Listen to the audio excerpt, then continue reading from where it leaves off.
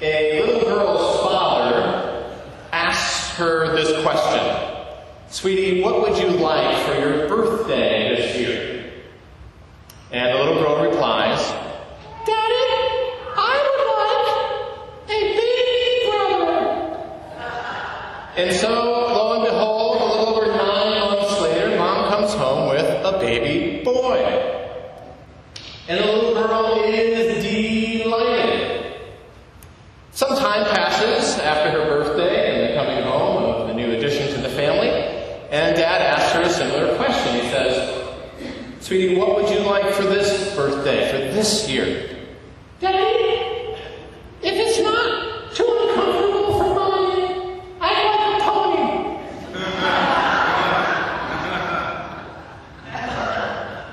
Our topic is love, and love comes with its fair share of comfortableness and uncomfortableness.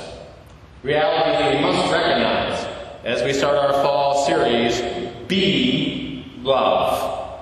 Be Love.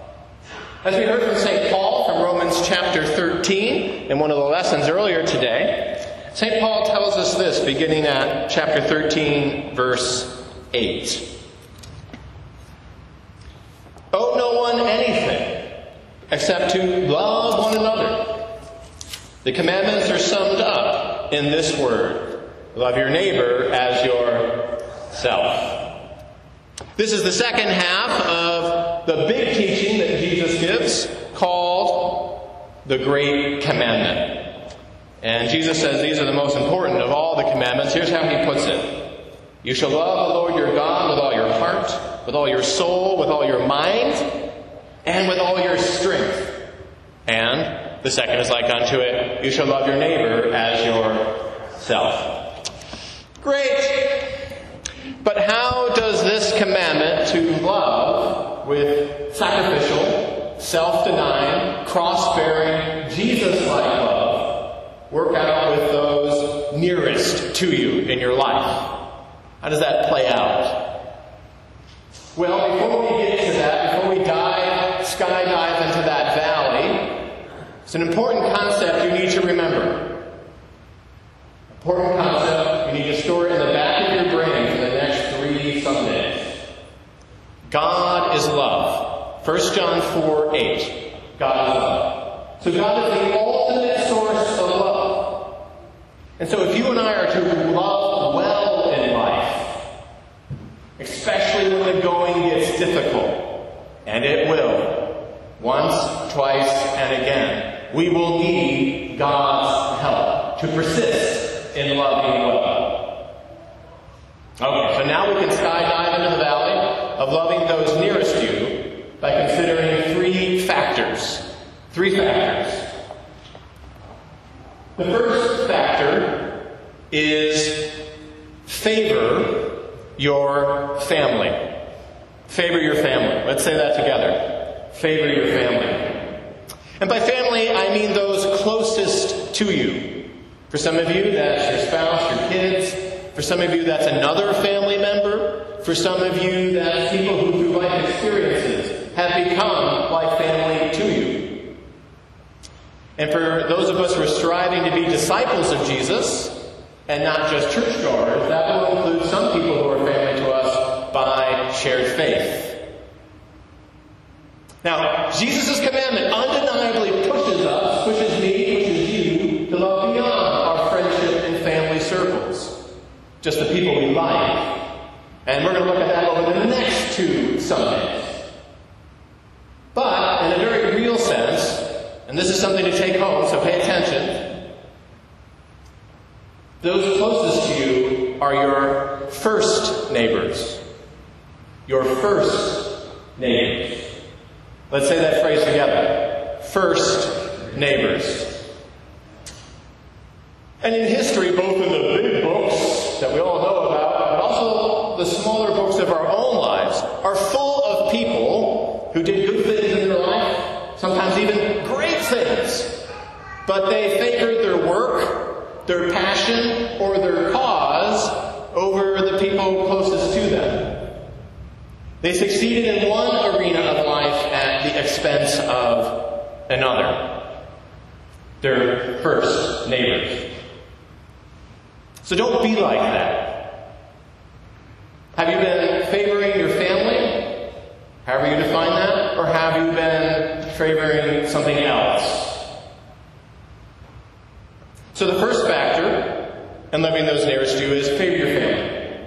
The second factor is fan your flame. Fan your flame.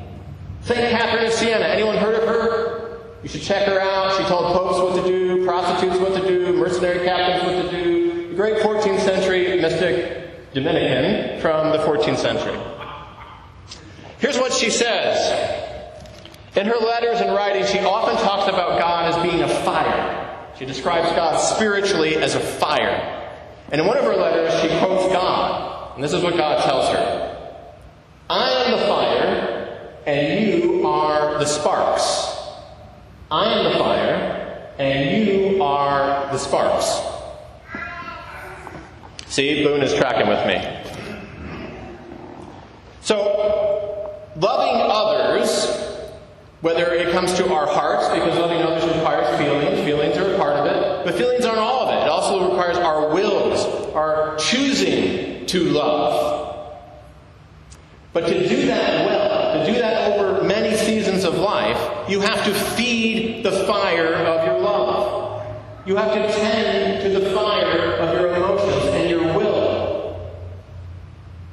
And since God is the ultimate flame, since God is the ultimate source of love, if you're not feeding the flame of your love, that is, feeding with connection to God and giving appropriate attention to yourself, if you're not putting the fire of love, the coals of love on your heart, on your willpower, and on your faith, then your ability to choose love, to be love, will increasingly diminish and diminish. And you might find yourself resenting those nearest you instead of loving them. This is close to home for some of you. You may find yourselves resenting those closest to you instead of loving them. In history, in the big books of history as well as the smaller books of our own lives, there were people who just gave and gave and gave of their love and gave of themselves to the point that in the process they emptied themselves and became a husk of who God intended them to be. They had nothing left. They just became bitter and resentful and empty from just giving and giving and giving. They were not feeding their love. They were not feeding the flame of their love. Don't be like that. Have you been feeding your flame? Or have you just been feeding other people's flames? So, the first factor in loving those nearest you is favor your family, however you define that. And the second is fan your flame. So, a man walks into a restaurant on the banks of the Chesapeake. Lots of water outside the restaurant. And he looks rather grouchy, he looks rather impatient, and he sits. And he waits. And he waits. And finally, a waiter shows up. Finally, the waiter shows up. And the man says, well, it's about time you got here. Now, do you serve crabs in this restaurant? And the waiter says, well, of course we do, sir. We serve anyone. So the third factor in loving those nearest you is find your forgiveness. Find your forgiveness. Let's say that together. Find your forgiveness. Petty squabbles, betrayals, words said in a passionate moment, screaming matches, and more have caused many people a good friendship, good relations with a family member, or a life-giving romance with a significant other. If you've ever experienced any of these bumps and bruises along the trails of life, raise your hand. I think that's all of us. But check this out. Even if you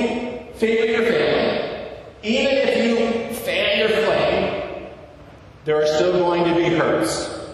There's still going to be relationships that are extremely challenging. There will be mistakes, yours and other people's. There will be sins made against you. You will sin against other people. Sometimes things just won't work. And yet, you and I could avoid so much hurt in our life. We wouldn't have to experience so much hurt that we do. Or we can heal much more quickly from the hurt in our lives if we would simply refuse to join the superhero team, the Avengers, and instead join the superhero team, the Forgivers. You know, history is full. You know it. It might be you, it might be me, but we know people all across the pages of history in our own lives who refuse to forgive. They held on to grudges instead of holding on to people. Don't be like that. Are you graciously handing out forgiveness in your life, or are you tenaciously holding on to unforgiveness? So, 3 factors in loving those nearest to you. First factor is favor your family. Second factor is fan your flame. And the third is find your forgiveness. The presiding bishop of the Episcopal Church, who you may have seen, you came in this morning, he's our door greeter. Bishop Michael Curry has said this: there's power in love. There's power in love to help and to heal when nothing else can. There's power in love to lift up and to liberate when nothing else will. There's power in love to show us the way to live. So live that way by favoring your family, fanning your flame, and finding your forgiveness. With God's help, be love. Amen.